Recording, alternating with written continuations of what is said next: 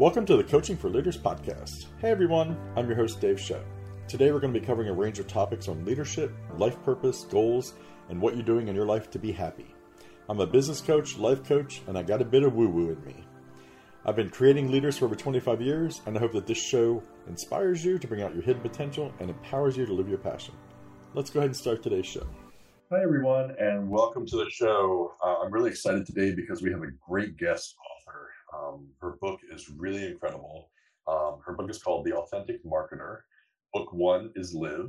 It's the Real Girl's Guide to Know Your Worth, Get More Clients, and Grow a Business that generally fits your lifestyle. I'd like to welcome Linda Basso. Hi.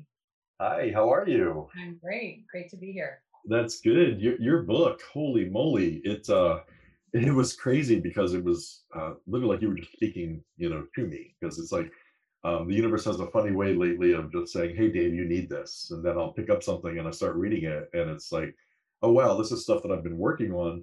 And you literally just filled in a whole bunch of holes for me. And I can't tell you how much it meant to me that to hear your words about being authentic, not only in life, but in your marketing and in your business. What brought this about? What was the reason that you wanted to write this type of book? Let's see. Well, it wasn't really my choice, I feel like, in some ways. I've been there, done that. I just started, I was an entrepreneur myself, right? A solopreneur running my own business, struggling also with marketing, even though my background was in marketing. So my background's in brand marketing for big companies.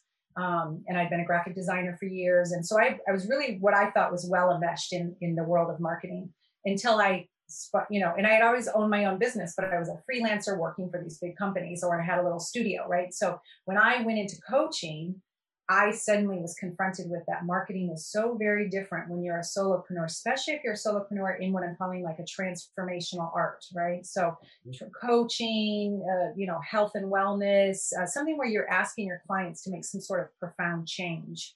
And often that work then is very personal to us, right? It's either an experience that we've had that we're sharing with our clients because we figured out something, or it's a message that's very meaningful to us, right? It's sort of maybe we've gotten that message out of the school of hard knocks.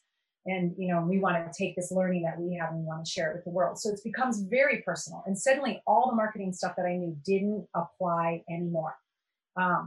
And so I was kind of, trying to figure out my own thing. And I just started hearing, kind of these ideas. And I had always wanted to write a book. So I was willing to sit down and start writing those words. Had no idea where it was going to go. Didn't know what the outcome would be. But I said, okay, I'm willing to at least hear these words. And it was about 20,000 words worth of ideas that I then massaged over the coming couple of years to make the book. Wow, that's awesome. I think one thing that you touch on that a lot of people don't really talk about is what it means to be a purpose-driven entrepreneur.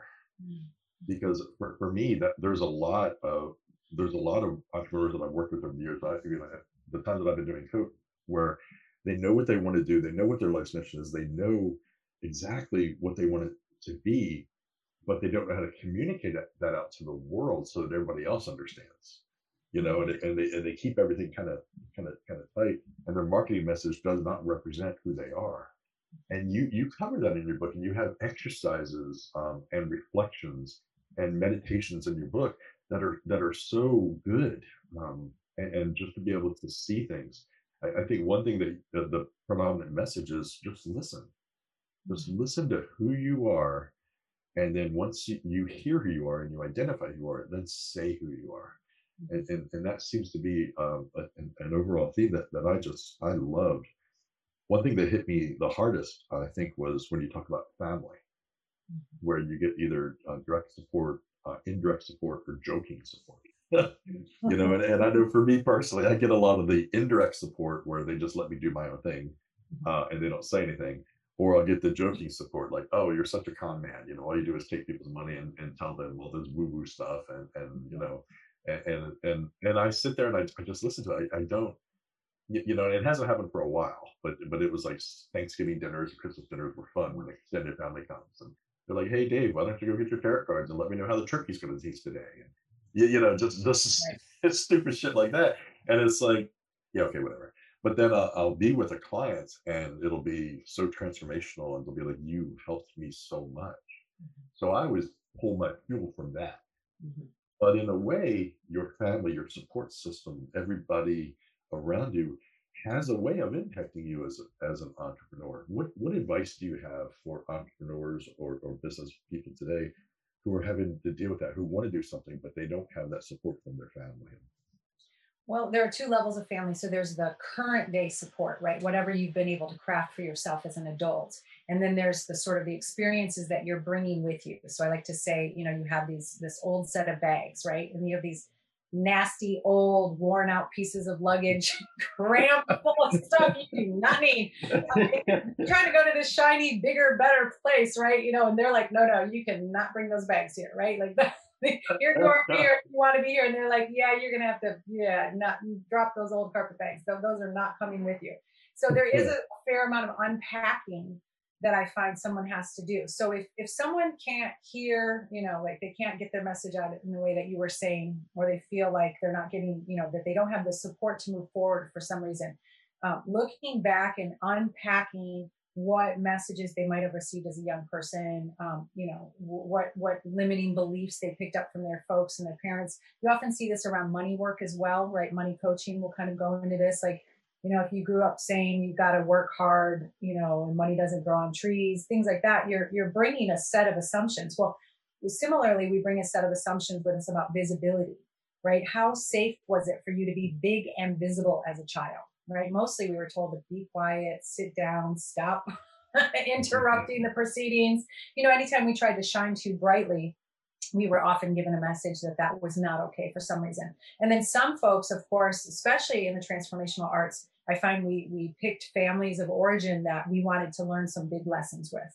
So we actually had maybe unsafe environments as children, right? That not only was it not safe to be your big bright self, it was actually not that safe to be visible at all. You were trying to duck and cover or like maintain a very low profile so that nobody, that you weren't the one that got singled out if stuff went awry, right? From the irate parent or the overworked parent or I'm not blaming the family of origin because we came here to learn those lessons. But when you're learning the lesson to not be visible, and then you're an adult and you're trying to be visible, you're literally battling your inner survival instincts. So you have to be willing to do that work, right? Yeah, that's and I think that's the hardest part because you're realizing that a lot of times it's easy just to duck and cover. I know I graduated high school and then the day after I graduated, I went into the military, and I remember it's nothing like on TV when you go into basic training. It was so crazy. On TV, it's like one drill sergeant for an entire platoon, and they're standing there yelling at the group. When I went in, there was like 6 of us in the cattle car. Opened up, there's 15 drill sergeants, and I remember my mouth just going completely dry, and I was terrified. And I learned to be invisible. I learned to just duck under the radar. I learned not to shine too brightly because I didn't want the attention, whether good or bad, because it was just like they scared me so bad. And I took that into my life, into my 20s, because it was just like don't shine too brightly because then people will see you. And then when I grew up as a teenager, I was gay, so all of the stuff of growing up that way, going all the stuff of going to the military, and then when I became an entrepreneur, that stayed with me. All that heavy, nasty baggage was like, okay, so I don't want to be too visible. So I think for years my business was referral based, Mm-hmm. which is so sad, but it's what I needed. It was the only way I could adapt. Luckily, I was good enough that I could make a business out of it because I got a lot of referrals. But I never did any marketing. I was just afraid. I didn't know my message. I wasn't sure of who I was.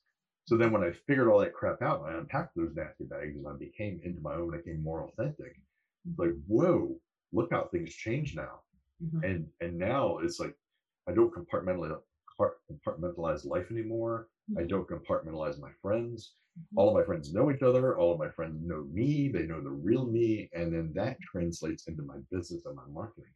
Yeah, And well, you're so congruent at that point, and people love congruency, right? So for good or bad, I mean, you can see why some leaders sometimes you think, well, how did that person get into power? They're very congruent with how they feel. yeah. For better or worse, we're very attracted to that when we see someone totally incongruence. We're like, wow, I want some of that, right? I want to be around that because that's the natural state of things, right? That sort of sense of freedom and alignment, everything sort of flowing. That's what that's the sort of like the good stuff of life. So when we see someone in that place, we want more of that. We want to be near them. So that's it's a perfect example of what you experienced. Yeah, you talk in your book about know your design, and you use the car analogy. Could you explain that to our listeners today? Because I thought that was wonderful. Thanks. So knowing who you are, right? That's the basis for authenticity. So we all came here designed in a certain way, and you can be very pragmatic and just say, yeah, I can see that everyone's different, and they all have different like quirks, we might call them. Or you can go kind of woo and say, no, literally we were designed, whether, that's from a religious point of view, designed by the creator, or from a more universal source perspective that, I work in a system called human design. Or you can look to astrology or the Enneagram, or, there's so many typing systems, and there's typing systems for a reason, right? Because like you and I, where people, we hear words about certain concepts, other people heard words about systems of ways of humans getting to know themselves, right? So whether you want to be pragmatic about it or you want to be sort of woo about it, the point is to really, really understand, who did you come here to be? Right. And you can look at your life and you can usually see some through lines, certain situations that keep coming up, or certain, like your sexual orientation or your gender orientation, or we came here and we have a specific design, right? A specific set of characteristics and preferences that are uniquely ours. And if you know that about yourself, and it's know it, not like it, right?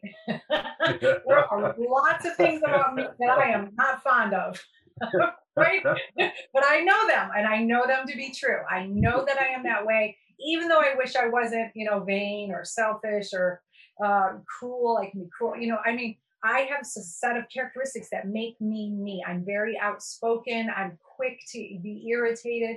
I'm also loyal, big hearted. I attune to other people beautifully. So knowing who you really are and loving all of that, or at least accepting it, or at least being willing to act from that place. Like I'm an introvert, so there are a lot of things that I don't really do that I'm like you said you're sort of supposed to do. Well, I'm not going to go do those things, right? It's not how I'm designed. It comes at a big cost to me if I do them. I've learned that. I take it on. I wish I was an extrovert. I want to be an extrovert.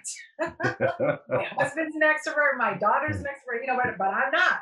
So I have to act as if I am designed the way I am, and that means making decisions from that place, holding boundaries from that place, doing my marketing from that place. Like you were saying earlier, you don't want to do funnels. You don't want to do all of that stuff in marketing. Well, you know what? I can tell you there are some other ways, right? There are some other ways to do your marketing that don't include all of that. Yeah, and that's a big thing. Prior to us starting recording, we were just talking a little bit about marketing, and I keep coming up with some marketing material, and people that I'm showing it to are like, "No, Dave, you're talking too much about what you do and who you are. Instead, let's just go with the funnel. Let's develop a whole bunch of programs. Let's sell them for $9, $27, $39, $99. Let's throw them out there and let's build this thing where people just have to clickbait." And for me, it drives me crazy. And I see how it works because I have bought some clickbait. I'm sitting there and I'm like, oh, I want that. Oh, I want that. Oh, I'll take that too. But for me to do that, for some reason, it just leaves such a dirty taste in my mouth, because it's not who I am. And I don't know. I do want to be more authentic in my marketing. So when you say that there are other things, that puts hope at the end of the tunnel for me. And I hope if you're listening today, I think, don't just follow society's rules or society's standards for how you think you should run your business or live your life. She talked about how, or just, know your design. But one other thing that Linda talks about in her books that I loved was, what are your limiting beliefs? What is your lack of inner permission? And what are your old dysfunctions that you're bringing into your business and your life currently? And the way that she structured her book is like you're learning about yourself and you're learning about your business, and there are stories and there are things that you can do to improve with the reflections. I mean, it is such an incredible book that I highly, highly recommend it. So it's just one of those things that I think that is a life changing thing if you are an entrepreneur or if you're a leader of any kind, you want to start a side hustle, or if you just want to apply this to the current corporation that you're working for, you can help them to become more authentic in their words as well. And that's one of the most amazing things. What was one of um, the reasons that you thought authenticity was important? Like you read it in your book, but could you just tell our listeners like why you think authenticity in marketing is important? Well, it's partially what we were describing before, that congruence, right? So when you are that congruent, it's much easier to sort of have clients coming to you rather than you putting so much out there trying to convince people. So it's partially that. But it's, the I wrote this book twice. So the first time I wrote it, I called it The Reluctant Marketer. And it was very much about this, like what you're describing, the sort of more spiritual type of folks who are taking the, incoming messages around marketing and not feeling good about them. And I really thought that the message was, get more spiritual in your business, right? Like find your highest self and come from that place. So I was talking about in the book, be your whole self, be your whole self. And for me, that meant tuned into that bigger source and, sort of these spiritual ideas. Well, I went to a conference with that as my published book, and I was a speaker there. And I was at this conference of, whatever it was, a few thousand women entrepreneurs. And I realized during that time that my message, that this sort of reluctance was really hitting a very, like 10% of those women. And then I was at the big keynote speaker, and Joanna Gaines, popular with this crowd, and she was a lovely speaker, and she has children and a really dialed in family life, and she has a wonderful business that she created in Texas, and her values are all around authenticity. And she spoke that at that conference. She said, all of you fashionistas out there, because it happened to be a conference of bloggers that are involved in the design world. So I was definitely out of my element. I was not there as the trendy whatever. That's not my thing. So I was already feeling like, whoa, these ladies are, hip, and I'm not. And Joanna said something about, if you're in this audience and you're wearing the latest jumpsuit and you're wearing that, and you're doing all the things that you're basically, hearing are in, then stop that, right? You're not going to get there by not being yourself. Like you've got to, and just, it washed over me in such a beautiful way. And I was like, that's it. It's really still, when I say be your whole self, that's what I mean actually, is be your authentic self. And so I had to go and rewrite the book. I had to spend the next year and a half rewriting the book because I had been selling it as reluctance when what my message was, be your whole self, which is authenticity. So, authenticity comes in layers, right? So you get the layers as you can. And my learning went from, not everyone's authenticity is going to be to take a spiritual journey. Right? That's my authenticity, but everyone has the possibility of being on the authenticity journey. So that's for a greater number of humans, right? To step into their wholeness is authenticity. I love that. When you say that authenticity is a state and not a trait, what is it that you mean? I love that. This is my new through line, right? Like this is my new gem that I'm really playing with is so it's easy in some way to see like, oh, she's so authentic, or oh, he's so himself, right? And like we see a person who's very themselves and kind of owning their own quirks, and maybe they're even a celebrity and they get to be quirky and unique in that way. And so we kind of think it's like something that someone has or they don't have, right? And so that would be a trait, right? Like you're a friendly person or you're not friendly, or like you're an introvert or you're an extrovert. Those are traits for the most part. Like you don't get to choose if you're an introvert, right? It's a biological thing. So authenticity is not, right? Authenticity is a state of being. So similar to being happy, to being content, to being dissatisfied. Those are all states of being that come from behaviors and choices and mindsets. Wow. I guess I've never thought of it that way because, again, like using the introvert analogy, I've always thought, I'm either authentic or I'm not. I'm either an introvert or I'm not. Those kind of things. So for you to say that really makes sense because I think 2020 has been a big year for me because, with authenticity, because when when COVID hit back in February, I was face to face with everything. Like my life coaching was face to face. I'm a Reiki healer, so I was doing all my Reiki healing sessions face to face. And all of a sudden, like my business just like went away overnight, and I'm like, oh. And I could have just let that go and just got the job or done something or tried something different. But I was like, okay, so no, so let's figure out how I can do this. So I had to learn a whole bunch of new things that I'd heard of a Zoom, but I never used Zoom prior to that. Now I can buzz through Zoom like crazy. I do a lot of stuff over Zoom now. I do a lot of classes virtually and all these different things. But I had to really figure out who I was before I could even do that stuff. So my authenticity journey this year has been incredible. Uh, the What does authenticity give you in your business? Are there like three or four things that you could tell us that you think are crucial that authenticity gives us? Well, authenticity definitely, can bring about this sense of confidence, right? That you're when you are true to yourself and who you are, then it makes you feel, well, sometimes you don't feel good about that. Actually, we can go into what authenticity is not in the moment, but so you end up, I think, feeling a sense of you know I don't have the words for it really, but you're the container, right? Like these are the edges of you, and then you can very clearly see where you're not, right? So you don't try to be all things to all people, for example, and that's a big problem in your messaging and marketing, right? If I serve everyone, well, no one's hearing your message.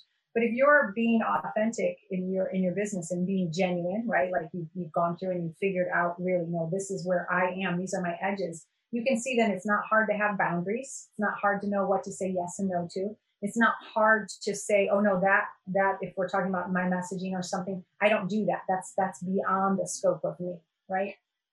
So it lets you know where you are so that it's easier to make decisions, it's easier to hold boundaries, and you have a sense of confidence or at least acceptance. I want to say, like I said, maybe you don't love all the pieces, but you have at least acceptance about this is who I am, what I stand for, and then these are things that fit or they don't fit. So it's much easier to make your choices. That's awesome. And you mentioned earlier about what authenticity is not. What does that mean? So we have some misconceptions about authenticity, and it actually makes it hard, right? Like it's a state of being. So you're trying to cultivate it, but if you have some myths, some shoulds in there about, well, it should be like this, and they're not true. Really hard to actually get to that state. So often I say it's not three things. It is not comfortable. Okay. So a lot of people feel like, well, once I'm myself, don't I feel really comfortable? No, actually, like I said, there's some part of myself you're like, oh, I'm not really fond of that. Making me feel really sad that I'm like that. So it's not comfortable sometimes knowing those things about yourself. Also, when you're being genuine and authentic, you're probably going to have some tough conversations, right? That's going to be part of being an authentic person. That is not comfortable either. When you realize that, no, here I am, and you just transgress that boundary, or you're making fun of me in a way that's uncomfortable, or and I don't, my genuine self would stand up for that, even though I've got to have this uncomfortable conversation. So it's not always comfortable. It's not always spontaneous. Right? That's the other thing. Like, oh, if I was authentic, I would be so spur of the moment. Like I would just react to everything in the moment because I'm authentic. Like, no, actually, authenticity, like you're saying, you actually have to study it. You have to do exercises. You have to unpack baggage, right? It's not a spontaneous thing. It's a considered thing. It's a considered thing over sometimes great lengths of time. And it's why you will sometimes find that older people, you say, wow, have you ever seen that older woman? She's feisty and she's, so herself. And you're like, wow, well, that's part one on her part, right?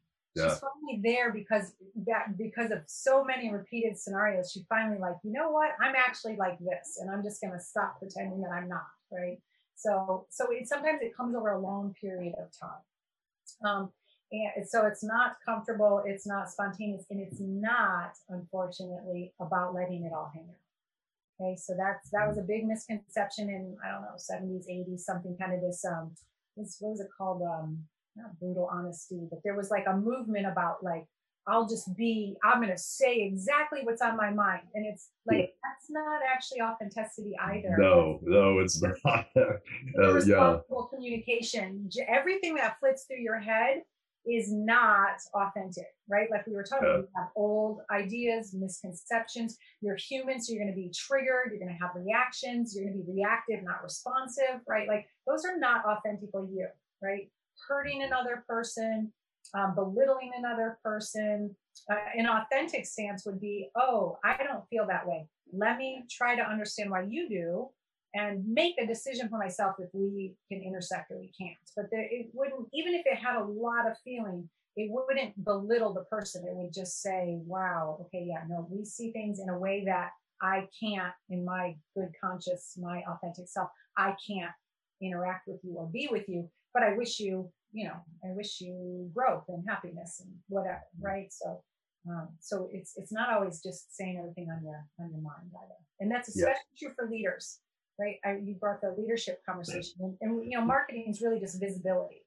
So whether you're owning your own business or you're just a visible person as a leader, uh, you cannot afford to be, thinking that authenticity is comfortable or that it's about saying everything in your mind or that it's spontaneous, right? You, as a leader, actually need to spend that time in self-reflection, really understanding what something means to you or doesn't, and staying in that responsive place, not that reactive place. yeah. I have a lot of family members and even some friends who are very unfiltered, like they have no filter, and they think that that's being authentic. But there are some I wouldn't even go to a restaurant with because they're so rude to the server, and it's not like a one time thing that okay, at one time. It's every time you go out with them, this filter of everything, and to the point where I leave some big tips sometimes. So I stopped going out with them because it's just like having no filter does not mean that you're authentic. Right. And I love that's a message that you convey. One of the quotes in your book that I wrote down that I really liked was good marketing comes from who you are being, not what you are doing. Mm-hmm. And I think that is one of the best ways to describe it. And I just love that. Can you tell us about that or what your feelings were behind writing that? Yeah, often I see, unfortunately, I have entrepreneurs or small business owners coming to me and they are doing all the things, right? So they are doing, they have their website, they are maybe setting up some sort of free content for folks to consume. They are doing their podcast. They're doing all the doings, and it's not working.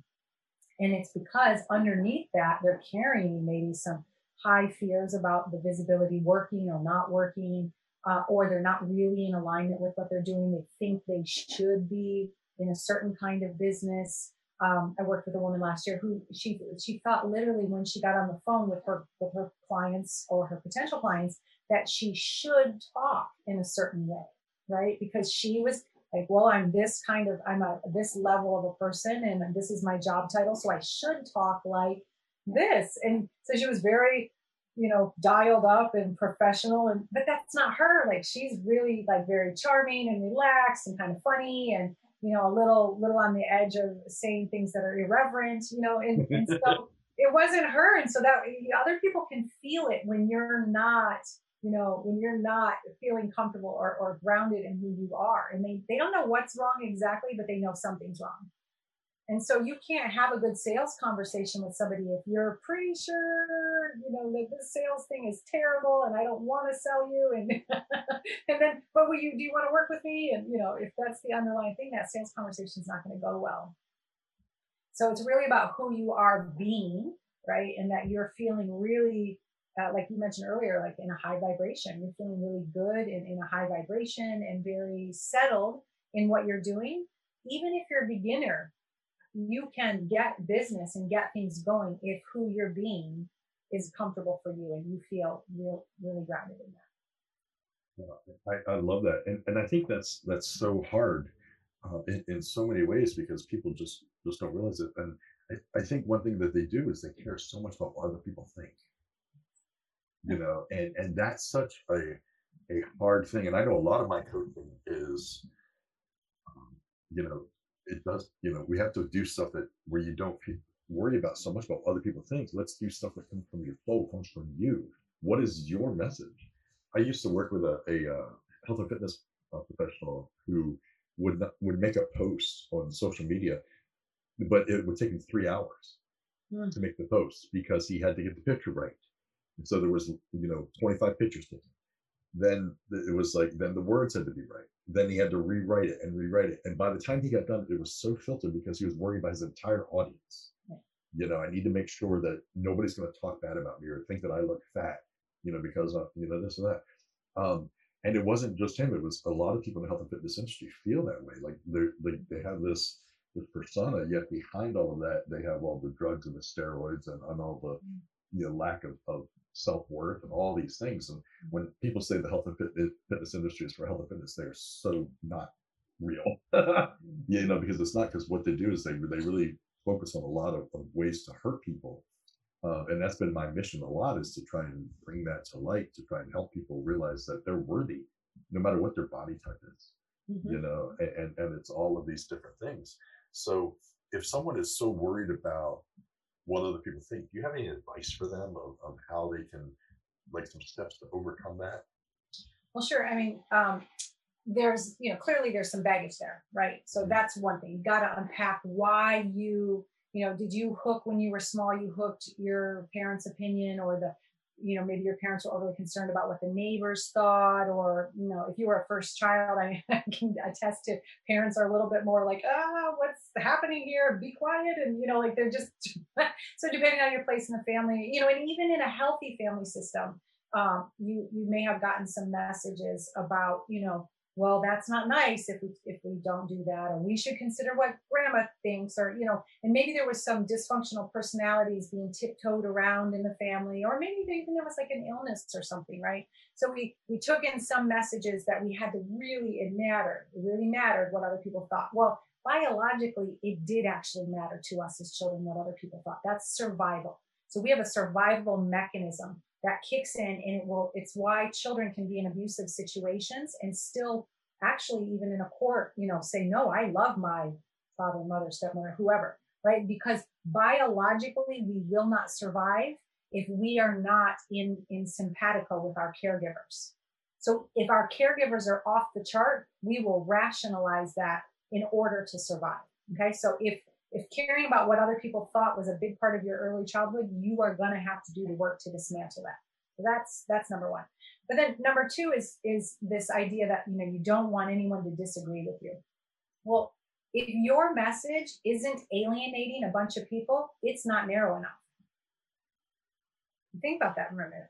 If your message is not turning off, half of the people who come to your website aren't saying, no, gee, not for me, then your message is not narrow enough to get business, right? You aren't talking to everyone. That particular person who's writing the post, I would actually, from a marketing perspective, ask them to figure out who's the one client that they are talking to, and write that post for only that client. Because there, in truth, are hundreds of thousands of that one client, right? So a lot of times entrepreneurs don't want to narrow down their niche because they're afraid they won't have enough people. But in reality, you are uniquely designed to hit it off with one person who has one problem. And if you can fix that problem really, really well, there are thousands of ones that want that same problem fixed, right? And they need it from you, from your voice, from your point of view. So if you're willing to make the stake to talk to that one person and write that post for them to solve their problem, and everyone else, sort of like let them go, or don't worry, because they have someone else that's meant to serve them. And if you can niche down in that way, then you'll start to serve one, and then two, and three, and four, and five, all the thousands of the people that meet that one criteria. And it's so much easier. And then there's also, we come with all kinds of stuff about the vague they aren't going to approve. And again, that's usually back to family of origin stuff, because, if you got really clear, like, who exactly are they? Most people can't name who are the people that are going to be mad. Or if they can, they're people that really shouldn't matter to your business, right? Like Aunt Sally and my best friend. And, I have a chapter part in my book about that. Are you asking the right people? if they don't fit the profile of your ideal client, don't ask them. I think that if you're struggling with what we just talked about, I want you to rewind this podcast for the last 3 minutes and listen to what she just said again, because what Linda just said was probably one of the most insightful things that I've heard in a long time, and it's so true and it's so real. And this kind of thing is why I really enjoy doing this kind of podcast, is so that you guys can hear this type of stuff, because it's insight like this from people who have lived it, people who have learned it, people who have done it. She spent years writing this book just so that her message could get out, and it is amazing. So I want to thank you for what you just said, because that was so insightful and so powerful. Amazing. Thank you. Mm-hmm. One other question I had was, I was with a friend the other day and we were talking, and she says, well, why don't you write a strategic marketing plan for my business and I'll write one for yours, and then let's kind of see how they go. And I was like, okay, let's try that. I've never written a strategic marketing plan before. So I just Googled it. What is a strategic marketing plan? First of all, the targeting system for ads has my Facebook and Instagram blowing up now with marketing plans, which is kind of annoying. But there's so many messages out there that are so different. In your book, you talk about an authentic marketing plan, with making the plan, and you have to meet your financial goals and study the market and find your resources. You give information on what to do. What do you think for someone like me who is not real comfortable marketing? For myself, I'm really good with others. That's what I don't understand. I can help others market in their business, and they have such huge success. And like, I'm sitting there and I'm watching them grow up and up and up in their life. And I'm kind of just staying flat with my referrals because I don't have it within myself. So I have to unpack some of my own baggage. I've done a really good job of that this year, and I've changed a lot this year because of that. And I'm really proud of myself for the changes I am making. But if someone is just starting out and they're having these issues, what are some basics that they could do just to get started for studying the market and trying to figure out, how to find resources to help them, that if they don't have a lot of money? Well, okay, so you asked a number of questions in that. I did. That was that's like a podcaster no. Sorry about that, guys. Just on the marketing plan, let me see. I'll try to do them one by one.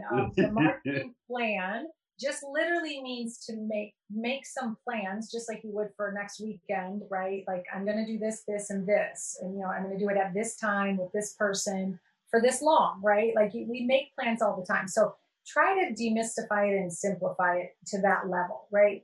And you really only can do, I say between 3 and 5, but I really think it's 3 tactics, marketing efforts at a time.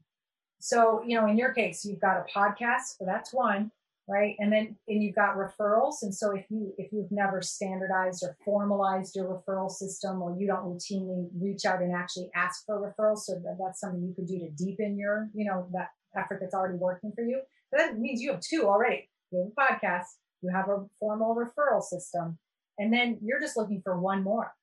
And that's it. And that's all you're going to do for the next 3 to 12 months, right? Because all you have to think about then, not is marketing you, which can be big and scary, but okay, I've got to get my podcast out there in a bigger way. She mentioned formalizing my referral system. Okay, so let me do some brainstorming on how I might do that. Like, every quarter I'm gonna send a contact out to those people I've worked with and say, hey, I appreciate your referrals, blah blah blah.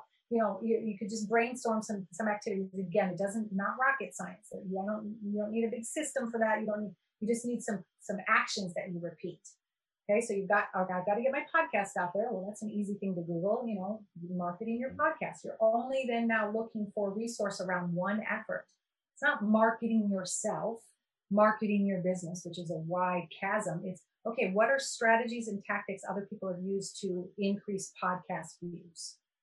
Right now, that's much more digestible, right? I'm imagining you could look those things up, start brainstorming, sit down with your friend and brainstorm, hire a coach to, help you flush that out a little bit, but it's very manageable.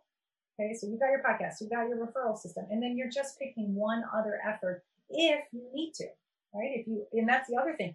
You said, I only have referrals. That's, poor me. I don't do any marketing. if your business is bringing in enough dollars based on referrals, you've actually won the solopreneur marketing game. Okay. So all the time I get told that, and I just say, ding, ding, ding, you won. If you have enough business coming in from referrals, that's what everybody else is doing all these other things to get to. Right. Right. So if you're just getting referrals and you have enough business, you're good.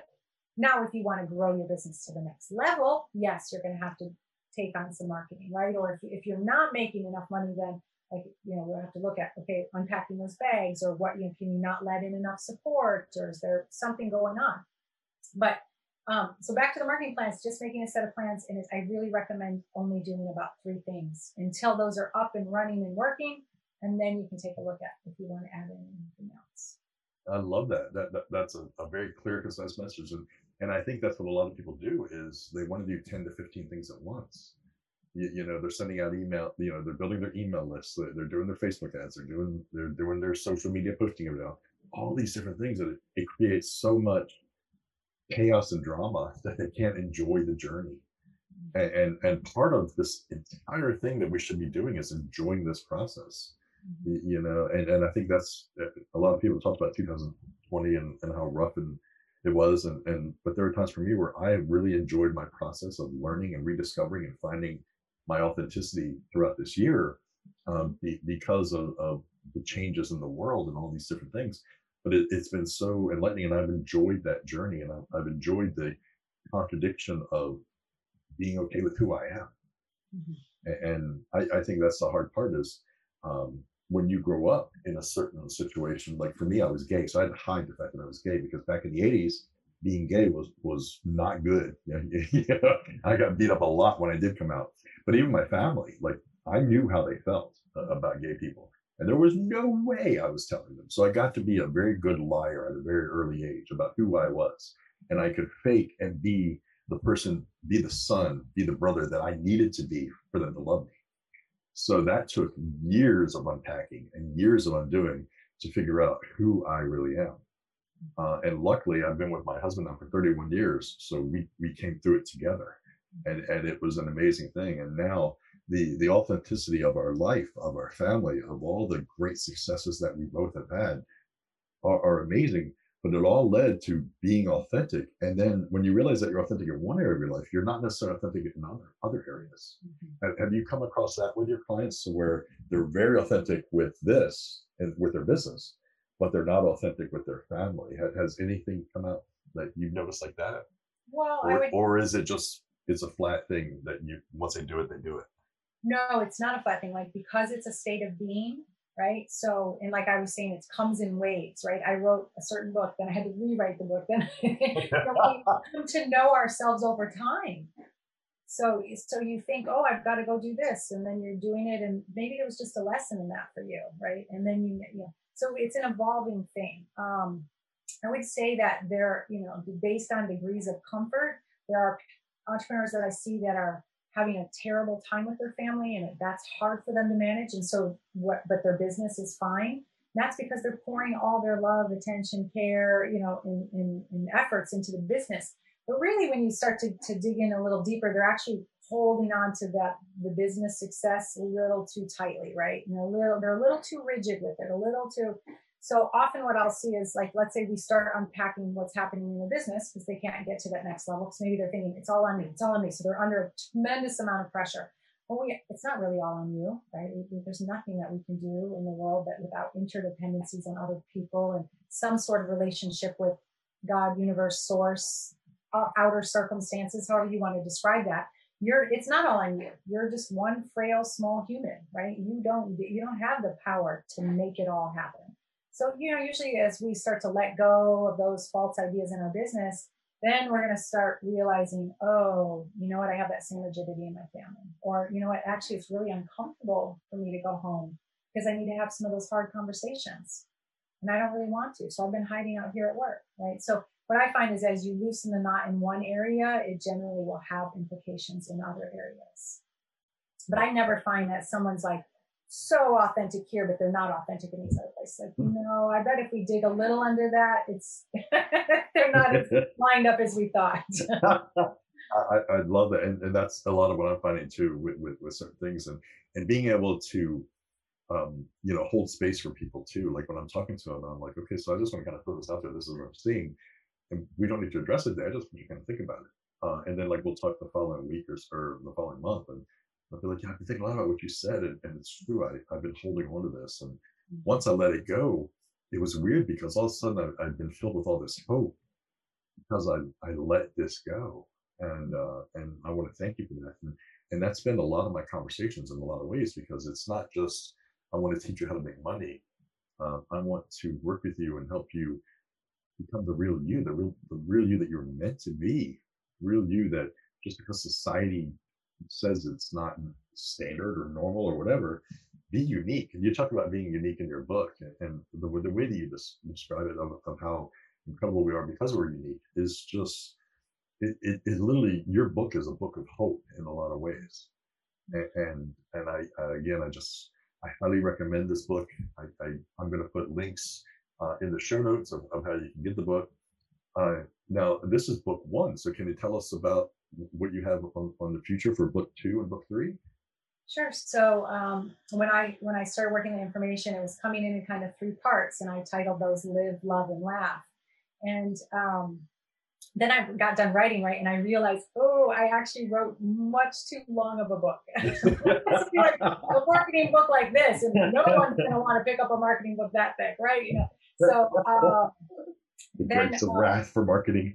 yeah, because people are uncomfortable with it anyway. They need something digestible. So I realized that I had been writing in these three sections: live, love, laugh, and so I broke it into three books. And live is really this practical part about like living your marketing, living through these experiences, unpacking it, making a plan, right? So that's kind of the live part. But the love part is the devotion part of our business, right? And it's what you're saying, loving the journey, but it's also loving the business itself, right? Loving, and you would never, let's say, plant a small plant and then get down, grow, grow. Why aren't you growing? I give you everything. I give you fertilizer, and you're still not growing. You would say like, oh, it's a little sprout. Look at how cute the little sprout is, and let's protect it from the elements. And then it's getting to be a bigger plant. Let's give it a little, support trellis to grow on. And you would be nurturing this plant. And so often I see younger people in their business, they're in the beginning part of their business, and they are like yelling, grow, grow, I can't believe I'm like, you're not there yet, go get a part-time job, go get money from something else, and stop forcing your business to carry a weight that it's simply not ready to grow, right? So, yeah. I love that, and I've been to your website, and your website is absolutely amazing. And you have different resources for people. You have different reports that they can do, quizzes they can take, and it's amazing. And you definitely are a service oriented entrepreneur. And you make people feel good just by reading your stuff. And so I'm so proud to have you on my show today, and proud to bring you into my orbit because this is just so amazing. And I hope that if you've been listening today that you get something out of this. And please check her out. Even though her book says The Real Girls. The Real Girls. There you go. It's for guys too. Trust me. I work with mostly women and a few with men. Right? Yeah. See, I do the same thing. I work with primarily men. I have a few women, but so my marketing message when I do target men, but that doesn't mean that I won't work with women. The stuff that I have helped a lot of women, but it's great. So when that's a big thing. So whether you're a man or a woman, you can use this information, and it really is. Especially, I want to challenge each of you to read the Thor acronym. So get her book, read the Thor acronym because it's really good, and the sections that she talks about it are pretty incredible. And that's something I'm going to let you read the book to figure out what that is. Linda, thank you so much for being here today. Thank you. I mean, this was so amazing. And everybody, thank you so much for being here. If you have any questions, check the show notes for Linda's contact info. Also reach out to me if you have any questions at all. Always willing to help, always willing to answer any question that you have. So thank you so much. Have a great week.